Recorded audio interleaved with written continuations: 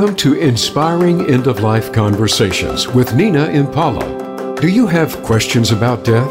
How about events surrounding death? Or perhaps you have questions that need to be answered after death. On this program, we talk frankly and openly about the subject and invite you to share your comments and experiences as well. Now, here is your host, Nina Impala.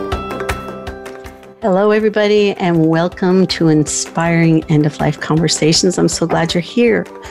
I have a very special young man with me today that I met, I would say, it was divine intervention for sure. He came into my life and we instantly clicked, and I can't wait to share his story. So I want to read a little bit about him, and then we're going to dive in. Chris grew up in a very poor neighborhood. He was abandoned by his mother when he was just a baby. Thrown into a dumpster at just 6 months old, a neighbor recognized him and brought him to his grandmother's. He lived with her until she was too sick to take care of him, which wasn't long. He refers to himself as a boy who grew up from nowhere. Surrounded by gangbangers, Chris knew in his heart he was not meant for that. He was loved. But in order to survive in that kind of neighborhood, he had to hide behind an angry face to stay safe. His story is full of sadness, rejection, and was heartbreaking to read. Chris is an exceptional young man that God knew well, saw his heart, and miraculously changed his life, along with his beautiful guardian angels and all the celestial ones that continue to help him. So, welcome to the show, Chris. I'm so glad you're here. Thank you for having me. Oh, you're so welcome. So, I would like you, I know I talked a lot in your bio, to just talk a little bit about the beginning part of your life. So we met. It was just so cool the way we met online through another near-death experiencer. And let me explain or Chris, I'm going to have you explain what is a near-death experiencer? Okay, so a near-death experiencer is just that, someone who's experienced near-death. And usually when someone dies, they leave their spirit soul leaves their body. And they don't come back. That's how you know they're dead. Right. But then when someone has some type of event or they end up dying, their spirit leaves their body, they have some type of encounter with something or someone in the other side. Mm-hmm. And then they actually get to come back into their body. Mm-hmm. They didn't completely die yet. So that's a near-death experience because they got to come back and live and keep living. Yes.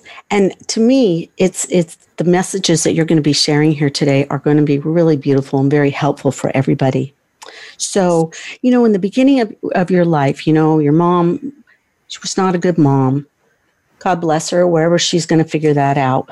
But you were bounced around quite a bit. So you never really knew what it was like to have a mother, period. Right. And one of the things that you said in your book, which I really resonated with, it was about your survival skills. Chris, the way you knew in the deepest part of your heart that you weren't meant for the life that you had.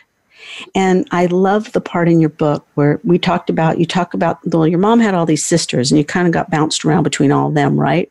Right. Yeah. And so your grandmother, she was, you had your grandmother, Aunt Poochie, Aunt Sarah, and you equated that to Harry Potter, which I thought was so amazing because Harry Potter was this wizard. He was this amazing boy, and he was stuck in a house where he wasn't loved. Right. And it really resonated with your life. It did. So I think that part, it just helped you because it was like you were constantly trying to figure out how to get out of what you were in. Yeah, and even his cousin Dudley. I had a cousin that was Dudley. So everything just lined up. Yeah. And the way, and I know the other thing that I read that was so beautiful too is that, and the biggest thing I get from you is the love that you have in your heart. Even though you went through so much, you kept going. And the thing that I think was amazing is I want you to tell us a little bit about Aunt Sarah. I know she's not fun to talk about, but, what you learned from going to like a regular church that was kind of let's say, fire and brimstone. Right. You know what I mean by that? That's what it was. Yeah, that's what it was. Yes. And it's like it's all you knew. Right. So if you could say that, when you started going to school and you started getting older, your friends actually became people that you were learning about God from and learning about life from and learning about love. You didn't learn about love with your family members. No. Yeah. It was just so incredible to me. So you went through all these different things and you stayed alive, Chris. You really did. And what would you say in your journey before you had your near-death experience that gave you hope? It's a big question. Before, because I want to kind of get into what kind of kept you going, because I think it's important for our listeners to hear that we all have this knowing inside of us. We all know, maybe some people don't know they belong to God, but deep, deep, deep down inside our hearts, and they get covered up with sadness, with pain, with suffering. God knows the suffering that's going on the planet right now. But you found a way. And what would you say that what kept you going before? I know you were thinking a lot about suicide towards, the end of everything that was going on right before your near death. But before that? Well, suicide has always been a part of my mind ever since I was 8 years old. So, yeah, it's stuck with me all my life. I've always had that inner those suicidal thoughts. I think the only thing that kept me around as long as I was that I was in search of the truth. I had hope that I would get to know the real God that I went to church every Sunday and learned about, because there was something I just knew. The churches that I went to, God, the way they explain God, there's no way he can be that mean and cruel. Exactly. And I didn't want to leave here until I knew the real God, because there was still part of me that was scared to burn in hell for committing the unforgivable sin. Wow. So there, in a way, was your hope. So if you've been thinking about suicide since you were 8 years old, that's a big deal, because that really resonated with all of the things that were going wrong in your life. But there was one man that he was a weekend guy, Uncle Rabbit, right? Do I got it right, Uncle Rabbit? Rabbit. You called him Rabbit, man. I called him Rabbit. Yeah. Is he still alive, Chris? No, he died when I was 14. Oh, God, that must have been so hard on you. Yeah. No, I think I was about 13, and that's the last time I seen him. Mm. And who was the one that would bring you there, or did you just get there on your own? Well, the family members that I would live with would drop me off at his house. Okay. Almost every weekend, whenever I was allowed to go. And that was an escape for me, to be with him. Tell us about Uncle Rabbit, because I know he's listening up above. Uncle Rabbit, he has been in my life ever since I was about 4 or 5 years old. And I have vivid memories of him just walking up to his trailer door and knocking on the door and tugging on his shirt, wanting to hug him. He treated me like I was his own child / grandchild / like best friend, you name it. He was the most amazing man I've ever met. And I used to always try to emulate everything he would do. I would try to wear his hats the way he would.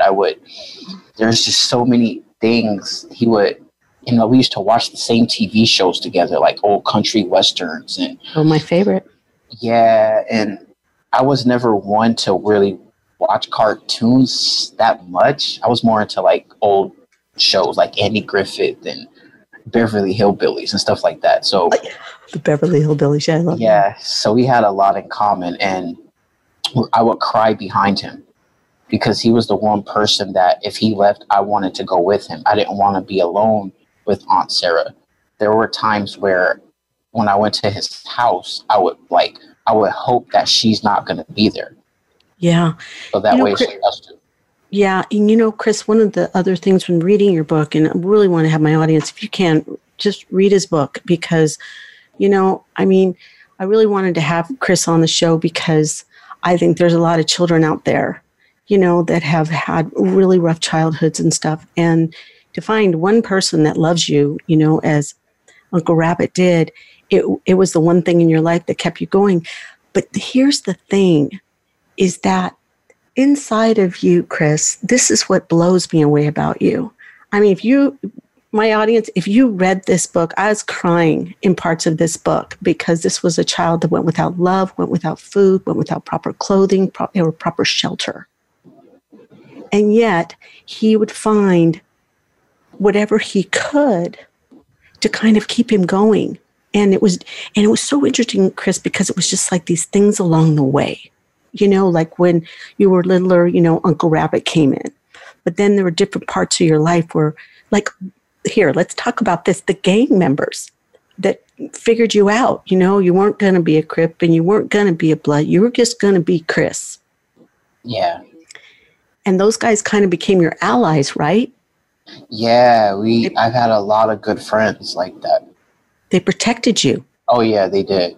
Isn't that so interesting, Because I think people that, didn't grow up in a neighborhood where they had gang members, then, it's something that most people would be afraid of, but it was such a part of your life that you made them your allies. Right. It's something that you were just stuck. You're not running away from this because they're all over. Yeah. And that takes strength, great strength, because so many kids get to a certain age and it's almost like they give up and their life is kind of destined to that. Right. So you're a very special young man. Thank you. You're welcome. So, with the different relationships that came up in your life and things like that, Chris, I think that you were so brave. And so when it got closer and closer and closer and closer to the point where you did commit suicide, one of the things that I wanted to touch on with that was, and I can say this as a spiritual person, and I know other people that are listening, when you have feelings that are so deep inside of you and you're trying to explain it to someone, whether it's good, whether you just need a shoulder, whether it's beautiful, and the other person can't hear it, it's devastating. Do you know what I mean by that? Like with, let's talk about Katrina a little bit. She was a woman that came into your life when you were really starting to go through a lot, right? Yeah. But here's the thing, Chris, and when you, I know, and when you learned everything you learned, that's like a big thing for all of us to learn. And that's what that show is about. You hang out with people that get you. They understand you and they know who you are. And that's how I think we get to decide these things. And I think God teaches us that. Yeah. So, yes. So I want you to tell us, so we're going to bring our audience into the part where, you decided that, that was it. I got to go, and how that manifested itself. Well, like I said, I think really after high school, because during high school, I was pretty popular and I didn't have any thoughts of suicide in high school. So like throughout my whole high school career, I was just pretty much happy-go. And then after high school, that's when I lost a lot of friends because, people go their separate ways. And so high school kind of became your family. Yes, I loved going to school. Mm-hmm. And I loved seeing people around school because it made me forget about going back home to Aunt Sarah. Yeah. Yeah. And after high school, people just go their separate ways. You're in the work field now, and then you're just more focused on your career or what are you going to do for the rest of your life. And it became so serious to me. Then I seen people that I went to school with progressing so much in their life, and they had their families with them, backing them, getting them their first cars and co-signing their houses and apartments and all this. And I'm like, I was just alone. Like I didn't have anybody to help me like that. So it was a big change. You lost your family. I did. Yeah. And I was too stubborn to ask my own friends and tell them that I needed help. Yeah. Well, I guess, when you're in school and after being so popular and stuff, and then they went on and did their life and you weren't able to do exactly what you wanted to do, you became very alone. Yeah. So I felt like failure. Yeah. And that's when the suicidal thoughts came again. Okay. They have a break coming up already, and I want to save this because it's very important and we have a lot to talk about, Chris. So let's go to break. And then when we come back, we will go further into it. Okay. We'll be right back.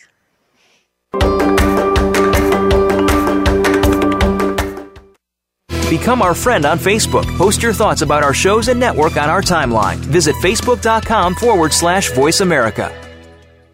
Nina offers an alternative to traditional counseling. Sessions are not just 50 minutes, but a full hour. When you go in for a regular counseling session, many times you don't remember everything. Nina's difference is a summary email after each session and/or a follow-up phone call if needed up to 2 weeks after. Nina also provides hospital visit consultations as necessary. Sessions with Nina Impala are $250, and if you book a 3-session package, you will get a $100 discount. Let's get you feeling peaceful and happy again. Losing someone we love is one of the most challenging, fearful, and heart-rending experiences we are ever likely to face. In her book, Dearly Departed, Nina Impala shares stories of her experiences as a hospice volunteer for more than 12 years and how those experiences prepared her for the final days of her own parents. Nina emphasizes the importance of being a good listener and living a good life. Dearly Departed by Nina Impala is available in paperback or Kindle edition through Amazon.com or your favorite book retailer.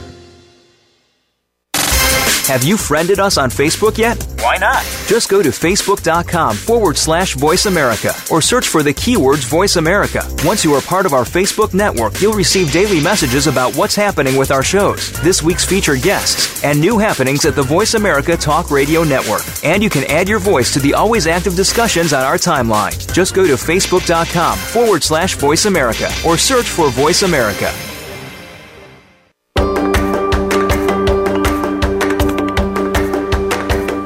You are listening to Inspiring End-of-Life Conversations. If you have a question for Nina Impala or her guest today, call into our program at 1-888-346-9141. That's 1-888-346-9141. Or send an email to tutoringforthespirit@gmail.com. Now, back to this week's program. Okay, and we're back.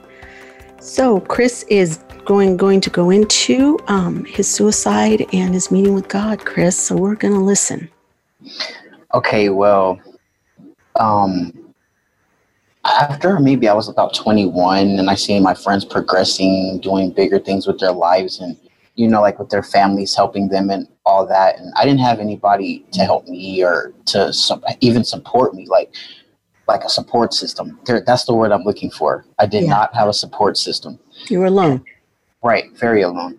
And so feeling failure, and the family members that I did have were just always telling me, well, you don't need a driver's license. You don't need a job. You don't need to work, because they wanted me to depend on either them, and while their kids are doing good things with themselves, they didn't want to help me.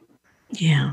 They wanted me to be the one that was I guess homeless. I don't know what it was, but they just didn't want me to do good.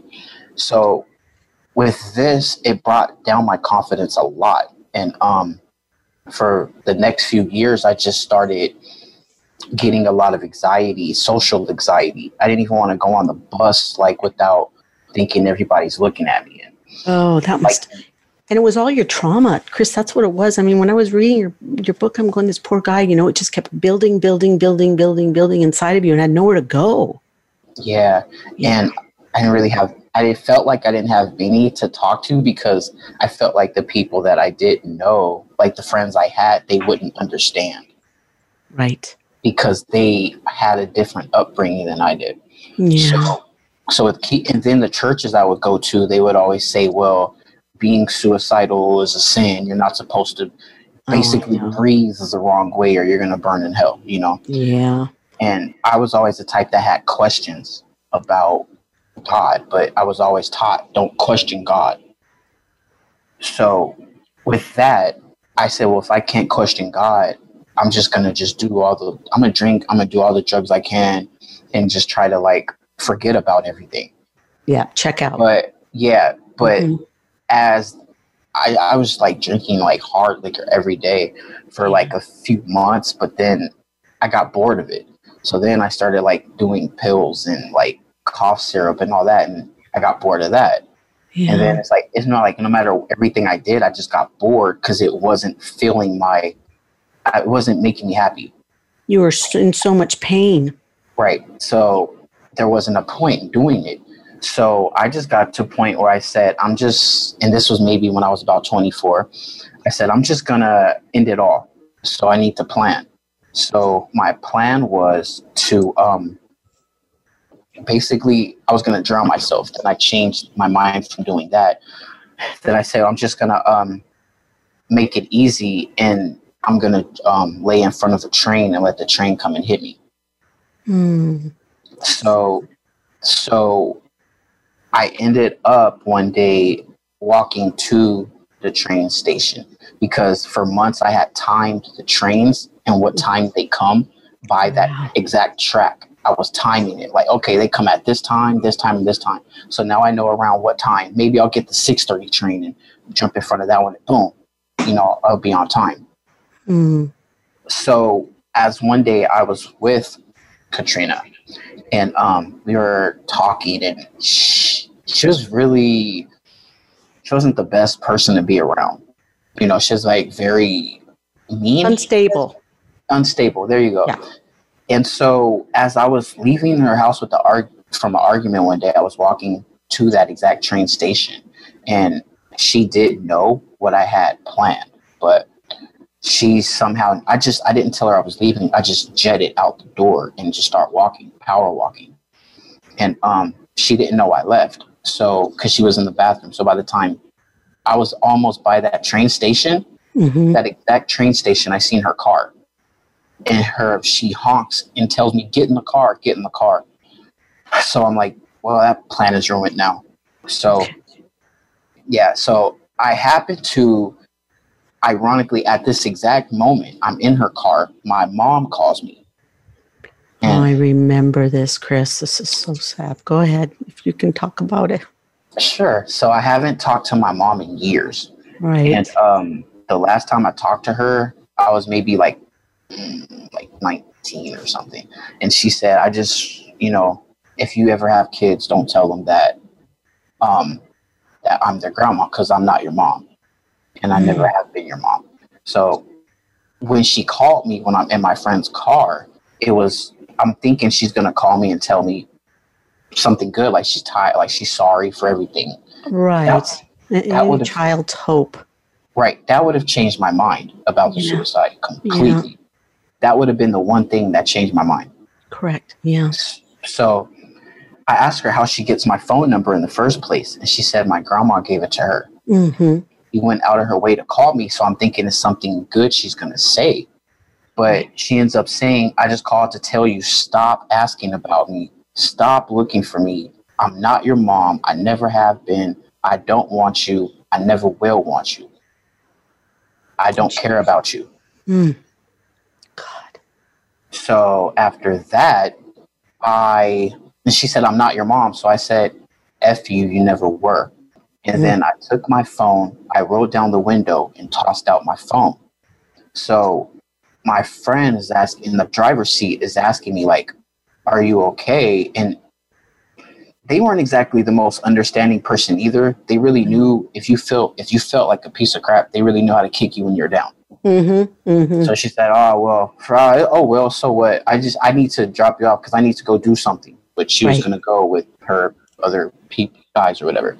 But, so she wasn't really concerned about that. So again, I felt alone. So I just remember her making a right turn. And that's when I looked at her and under my breath, I said, F this. And I opened the door and jumped out. Wow. And then that's when I just remember the back of my head hitting the concrete. Okay. And I don't remember how long I was there for, but I do remember trying to get up.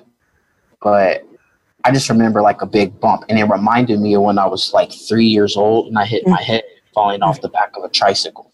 It was that same feeling. So I ended up trying to get myself up, and something kept telling me like I wouldn't do that. I wouldn't do that if I were you. So I kept trying to push myself. Little did I know I'm coming out of my body. Oh, wow. But I didn't know this. So I kept getting up. So I'm saying, okay, that hurt. I'm going to just walk home. Literally, I look at my body on the floor and I'm like, wait, how am I right there? I'm seeing things. I'm just going to walk home. I took 3 steps later, boom, I'm in this void. Like, it's like, yeah, I just see this void, and I see like this, actually, no, not the projection screen. I basically felt this void, and I felt the presence of the most dominant presence I ever felt in my life. And it was the most manly presence ever. Like, I thought I was going to die, but then at the same time, telepathically, the thoughts that I'm thinking are the questions I had are answered right away.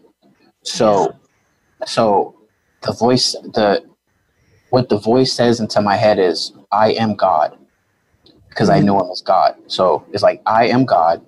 Yes, I am real. Yes, angels are real. They're a gift from me. And then at one point in your book, and I'm going to stop you right there. Okay. I want to know what it felt like to be hugged by God. You wrote that in your book. Yeah, I felt him like say, yeah, because he said like, let me reintroduce myself to you. Like, I am God. You know, I'm real. Angels are real. I was like, wow, what does that yeah. mean? Like, hugged by God. Yeah, and I just feel I didn't see God's shadow or face or anything like that. I just felt him get on a knee and give me a hug, because I asked him, how am I supposed to explain this when I go back to Earth? And he gives me this big hug, and that's how he explained it. Wow. Yeah, and then I see this projection screen of like, you know, like this skater guy, and then a prostitute, and then a business guy, and he's saying how he loves them the same. And he said he'll go to the end of the world so everyone is with him. So I didn't even have any questions about angels, but little do you know, boom. A second later, That's the name of this book, guys. Boom. Yeah. Boom. So literally I'm midair, and I physically see, literally I'm looking at angels. And one is on my right, one is on my left. I know there were other angels around, but I just paid more attention to those 2 particular ones. Mm-hmm. They felt so familiar. And I look at the one on my left side, and he tells me, like, are you sure you want to go? Like, he had like the stern, like, you sure you want to go type voice. Yeah. Then I look to my right, and then I see that angel, huge, like very huge, like 9 feet tall. And he says, you have so much to do for so many people. So true. And Chris, did they have did you see colors and stuff? Some people do. Did you see, or is more this light and feeling? The one on my right was more human than anything. Like, he looked like a buff human with wings. He looked like a big construction worker with wings. That's awesome. Yeah. They didn't have like halos and stuff, but no. But you saw wings, I hear. Yeah. Yeah, he had wings. They both did. Okay. But the one on my left side was not really human. His face was, I was so scared of him because of his tone. And that's the first one I seen. He was like, are you sure you want to go? Like, I was like, I was scared because he's so huge, and there was so much light beaming out of him. Wow. I had to kind of like turn around because it was like so bright. And then I looked at my right one, but the right, the angel on my right looked like I said, a construction worker. Like, you know, he had like a red flannel shirt rolled up to his sleeves, blue jeans and sandals, and like brown curly hair. So interesting. Oh my gosh. Yeah. You think sometimes they do that just to make us feel more comfortable? You know? I think so. I think so. You talk about the biggest lesson that they taught you.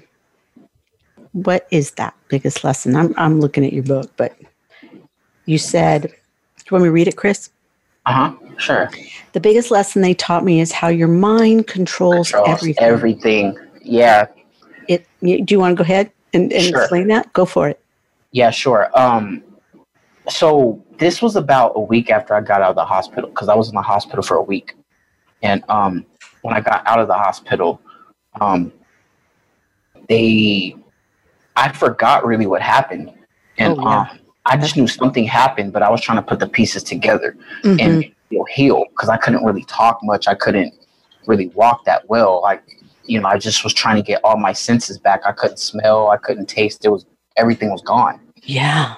Wow. Yeah. So I don't know how many bags I hemorrhaged out of, but it did a lot of damage to my head. Okay. And so as I'm taking a shower one day, I didn't go back. I didn't go to therapy or do anything like that. I was more into like self-healing. So one day after I was out of the shower, I remember I almost fell, because like I almost stumbled and lost my balance. And I felt like my tongue get stuck to the back of my throat. Okay. And then that's when one of them, I don't remember which one, but one of them were like, okay, empty your mind of everything you've ever known. We're going to teach you everything you need to know from now on. Holy cow. So, and they said, and then I do remember the one on my right side. He said, the first thing we're going to teach you, and then that's when the left angel said, is that the brain controls everything. It all starts in your mind, and your thoughts. And I'm like, what? Yeah. Yeah. Yeah, like you said, it starts in your thoughts, and your thoughts turn into words. Your words turn into actions. That is just, I wish everybody on the planet could get that.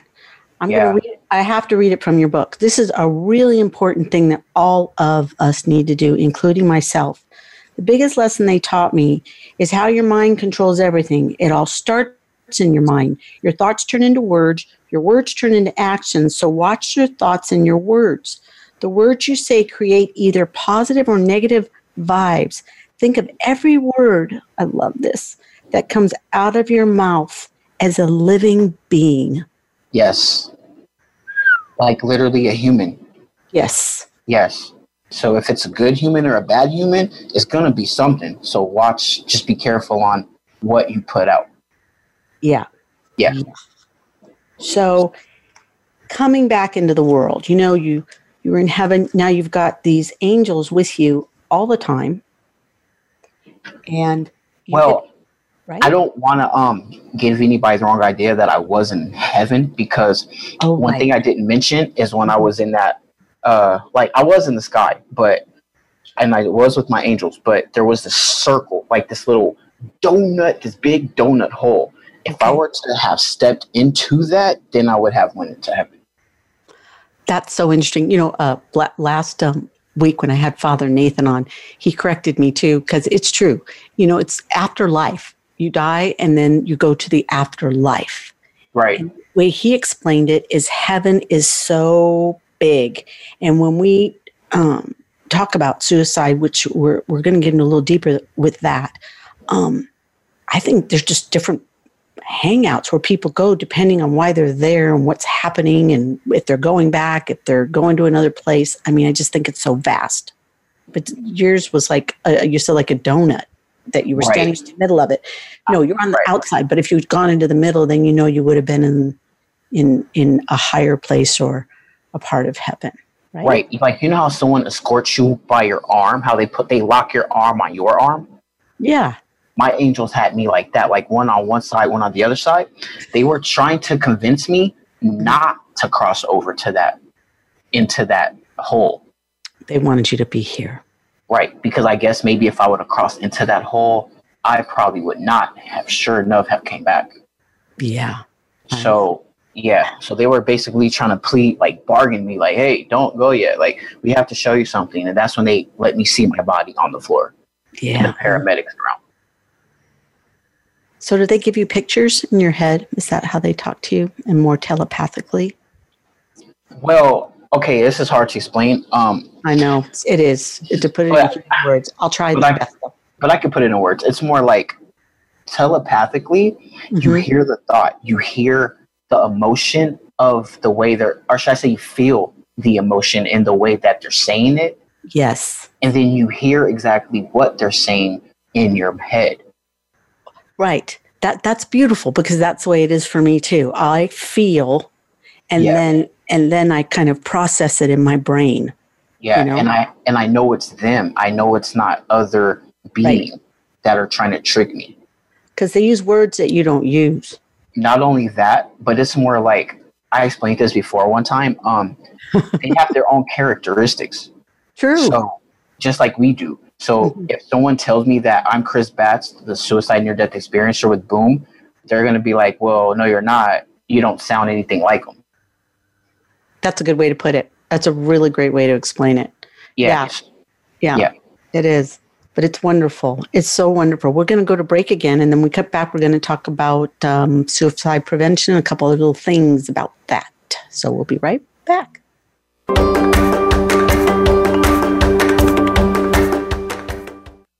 Become our friend on Facebook. Post your thoughts about our shows and network on our timeline. Visit facebook.com/Voice America. Nina offers an alternative to traditional counseling. Sessions are not just 50 minutes, but a full hour. When you go in for a regular counseling session, many times you don't remember everything. Nina's difference is a summary email after each session and/or a follow-up phone call if needed up to 2 weeks after. Nina also provides hospital visit consultations as necessary. Sessions with Nina Impala are $250, and if you book a 3-session package, you will get a $100 discount. Let's get you feeling peaceful and happy again. Losing someone we love is one of the most challenging, fearful, and heart-rending experiences we are ever likely to face. In her book, Dearly Departed, Nina Impala shares stories of her experiences as a hospice volunteer for more than 12 years and how those experiences prepared her for the final days of her own parents. Nina emphasizes the importance of being a good listener and living a good life. Dearly Departed by Nina Impala is available in paperback or Kindle edition through Amazon.com or your favorite book retailer. Have you friended us on Facebook yet? Why not? Just go to facebook.com/Voice America or search for the keywords Voice America. Once you are part of our Facebook network, you'll receive daily messages about what's happening with our shows, this week's featured guests, and new happenings at the Voice America Talk Radio Network. And you can add your voice to the always active discussions on our timeline. Just go to facebook.com/Voice America or search for Voice America.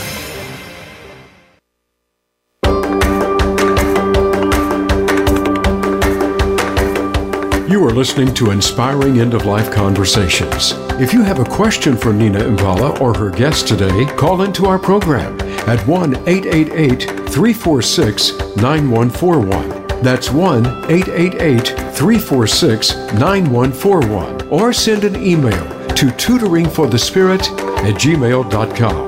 Now, back to this week's program. Here we are. We're back.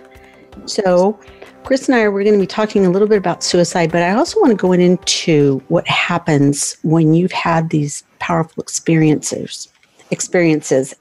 So life after, and it takes people, if I'm correct, Chris, quite a bit of time to be able to like sit in and go, wow, that just happened. And I've had guests before where they've talked to,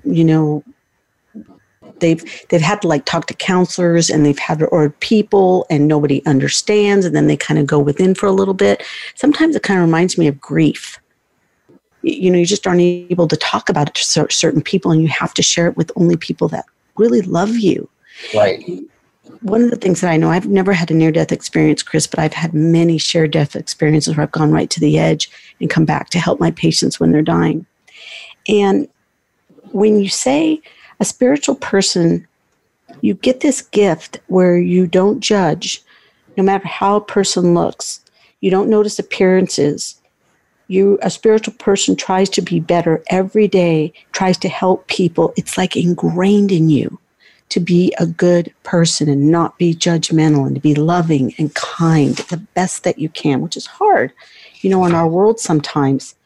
Yeah. And you notice things that are different. Like with me, plants are huge. Like I can feel when a plant is sad or it's dying, and it's like it talks to me, and people are like, that's so weird, me. And I'm like, no. Wow.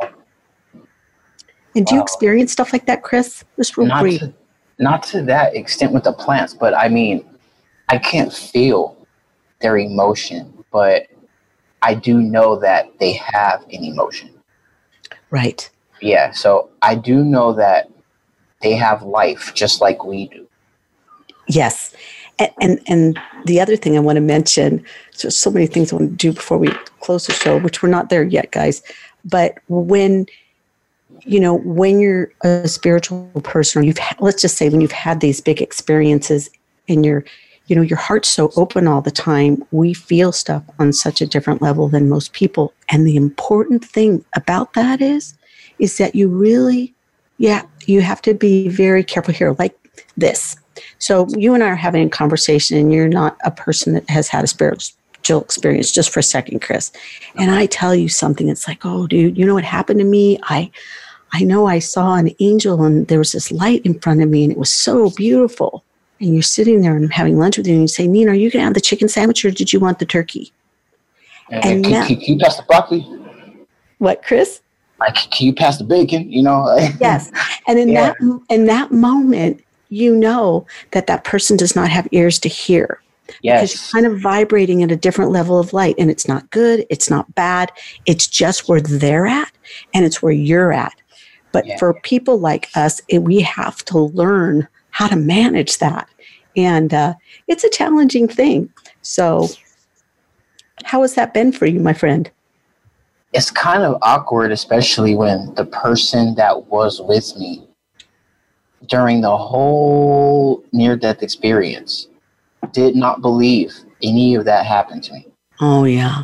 And literally, I'm telling them what they were doing while they were next to me. I'm like, I saw the paramedics over me. You were way far away from them on your phone texting. And it diminishes your experience, which makes you feel so sad. It diminishes it, makes it small. Yeah. Agreed. And they said you're just seeing things. Yeah. You really have to hang out with people that really love you. It's just the way it is. It is. Yeah. So, Chris, let's. I really want to get and talk about suicide. What you're doing right now to help other people, and tell us what you did yesterday. I'd love to hear about that. I didn't get to go on the call or get to see the video, but tell us what happened yesterday and what you're trying to do out there in the world. Okay, so I'll start with yesterday. Yesterday, I actually, a good friend, another near-death experiencer, and author Trisha Barker. She's a good friend of mine. Mm-hmm. And she had an idea because, as many know, there was someone who got seen hanging from a tree in Palmdale, California. And this exact spot was my meditation spot for years. Wow. So I always like to have good vibes, and I go out to a certain park or area to get those vibes. And that area has always given me the most inner peace and clarity, tranquility, everything at that exact spot that he was that he was seen hanging from that tree. Oh my God. That's so sad. So Trisha Barker came up with an idea. She said, let's do an energy healing. So she went on Facebook and she got a lot of people involved, and not even Facebook, just a lot of social media. She got people involved. I got on my social media, got people involved in doing maybe like a prayer or sending energies and good vibes to that area, to Robert Fuller, the guy that was found, and his family, his friends, and and the whole area, and especially his soul. So she came up with she put out the word, and all I did was show up. I've met people that showed up too. And during this time, there was 15 minutes of silence just to send good vibes and energies to his soul. and that area. That's so beautiful. Yeah, and to clean out some of the negative energies that were there, that were left there from the day he was lynched. I mean, the day he was found. I believe that when something really horrific happens, that the energy stays. It needs to be cleansed, you know? Right. I've walked through things like that before where I've gone, oh, something bad happened here. Yeah. You know, I don't know what, but I can just feel it. Yeah. Something else I also do, I like to speak out about because to this day I have a great relationship with my guardian angels, the angels that I've met, and they still talk to me and tell me things. Nice. And a lot of the things that they tell me, I like to tell other people. So I make videos on my YouTube channel talking about so many situations. My channel is more of an uplifting channel. I try to uplift people and bring light and love to the world because the world needs more love. I also I've spoken at IANS conferences for the past 2 years. I've spoken at other conferences as well. I like to speak out on motivating people, and especially the people that are suicidal like I was, because not everybody that feels down on themselves is going to talk about it. Mm-hmm. Chris, what does that look like when you can, like, if suicide prevention, I mean, what does that look like for anybody that's listening right now? I mean, tell us, you know, what is suicide prevention? How do you do it? What do you say? I just have hope. I mean, I can't really explain suicide prevention, but I do know all I can do is try. I think love, honestly, like love is Agreed. The most important thing that a suicidal person craves. They need it. They want it. And some people don't want to give it to them because they feel like they're being over dramatic or something like that. Okay, let's stop there for a sec. Okay, because your main message from God was tell everybody I love them, correct? Yes. Okay. And you know, and you being, well, you're a younger man, you know, you're in your 30s. Some people look at it as corny. It's not corny. I mean, truly, what you just said, just in that little bite right there about love, you know, about that people that commit suicide aren't feeling loved. You know, I have a real quick story, Chris, I want to share with you. My mom, when she was sick, you know, I had to bring her to the hospital one day. And there was a really long wait, and I was just sitting there. I'll never forget it. There was a little man in the room, because we were in the ER, behind me. Mm-hmm. And the firemen were there, and they just said, yeah, whatever. The guy tried to commit suicide, and they left him in there alone, and they all walked out. Wow. It broke my heart. Wow. And all I know in that moment, what went through my mind, and this is like 20 years ago, what went through my mind was nobody loved him. Mm-hmm. Or somebody loved him, but he didn't know what love was. Right. And he was alone in the world. So you're exactly right about that. You have to teach love and tell people to be open about it. Yeah. People are so afraid to talk to each other about love or express it, or it's because weird. Of the judgment. It's judgment. Judgment. Tell judgment. me. Oh, okay. Judgment. I can barely hear you. Talk up a little bit more. Okay. No, I was going to say it's judgment because that's what makes someone scared to open up and talk about their suicidal thoughts. Because some people will say, get that out of your head. You're just being stupid. Instead of grabbing them, hugging them, and telling them that, I love you. Yeah. I'm here for you. Yeah. You can tell me whatever you need to. I'm not going to ever judge you. That's what they need to hear. Yeah. No judgment. Because it's something that it hurts so deeply when you really can't be yourself with somebody, you know, because you're too afraid, or you're afraid you're going to be judged. Yeah. Yeah.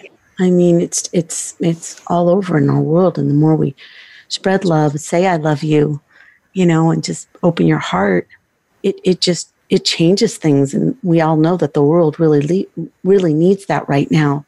So when you're speaking and you talk about love, You just use the word love and just say we have to all love each other and be able to talk about it. So it's more on your YouTube channel. It's very uplifting, like you said. Oh, yeah. Okay. And what have been your responses have been like, Chris, from people? I have gotten many people who've written me and told me, thank you so much for telling your story, because either they lost someone to suicide and they don't know what happened to them, or they are feeling the same way. They're feeling suicidal, and they hear my story and they say how it's helped them have a little bit of hope, and how they like that, how I seen the bright side of it and how I had humor in certain things. That's great. It's so important. It made them laugh, and they needed to laugh. You know, when you're in a state of suicide, I just got this one day, I don't know, they were meditating or something, that somebody had committed suicide. We had quite a bit where I was living before. It just seemed like high school kids, you know? And I got to go quick with this. But either way, I always just see it as being in a dark forest without light. They get lost, and then that's it. It's over. And then, right? And there's no light to shine where they need it to shine. And yes. It's so important. So I know we've got only about 4 minutes here till we close, Chris. I can't believe how fast this has gone. I know. It's good, though. It's all good. So tell us about your book, where they can find your book, where they can find you, YouTube, everything. Okay, the book is my self-published memoir, Boom, The Life and Times of a Suicide Near-Death Experiencer.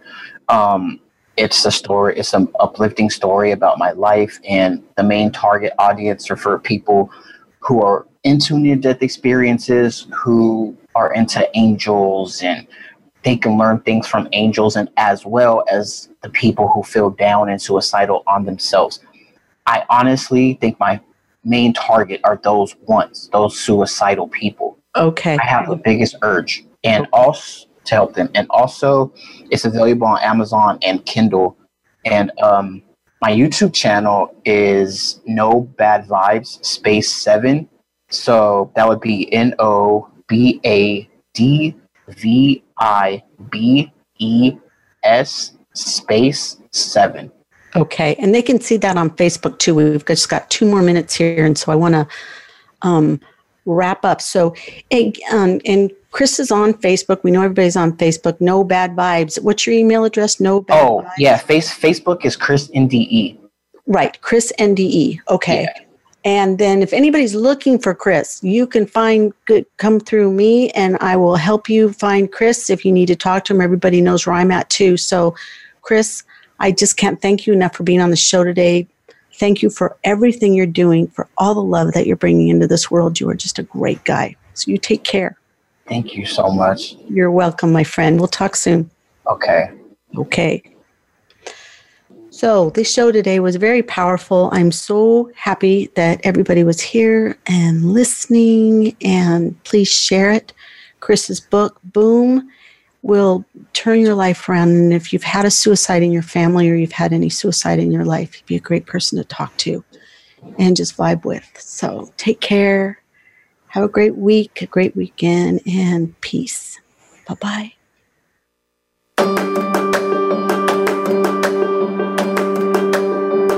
We hope you have found hope in this week's edition of Inspiring End-of-Life Conversations. Please join your host, Nina Impala, for another program next Wednesday at 6 p.m. Eastern Time and 3 p.m. Pacific Time on the Voice America Empowerment Channel. We'll talk again soon.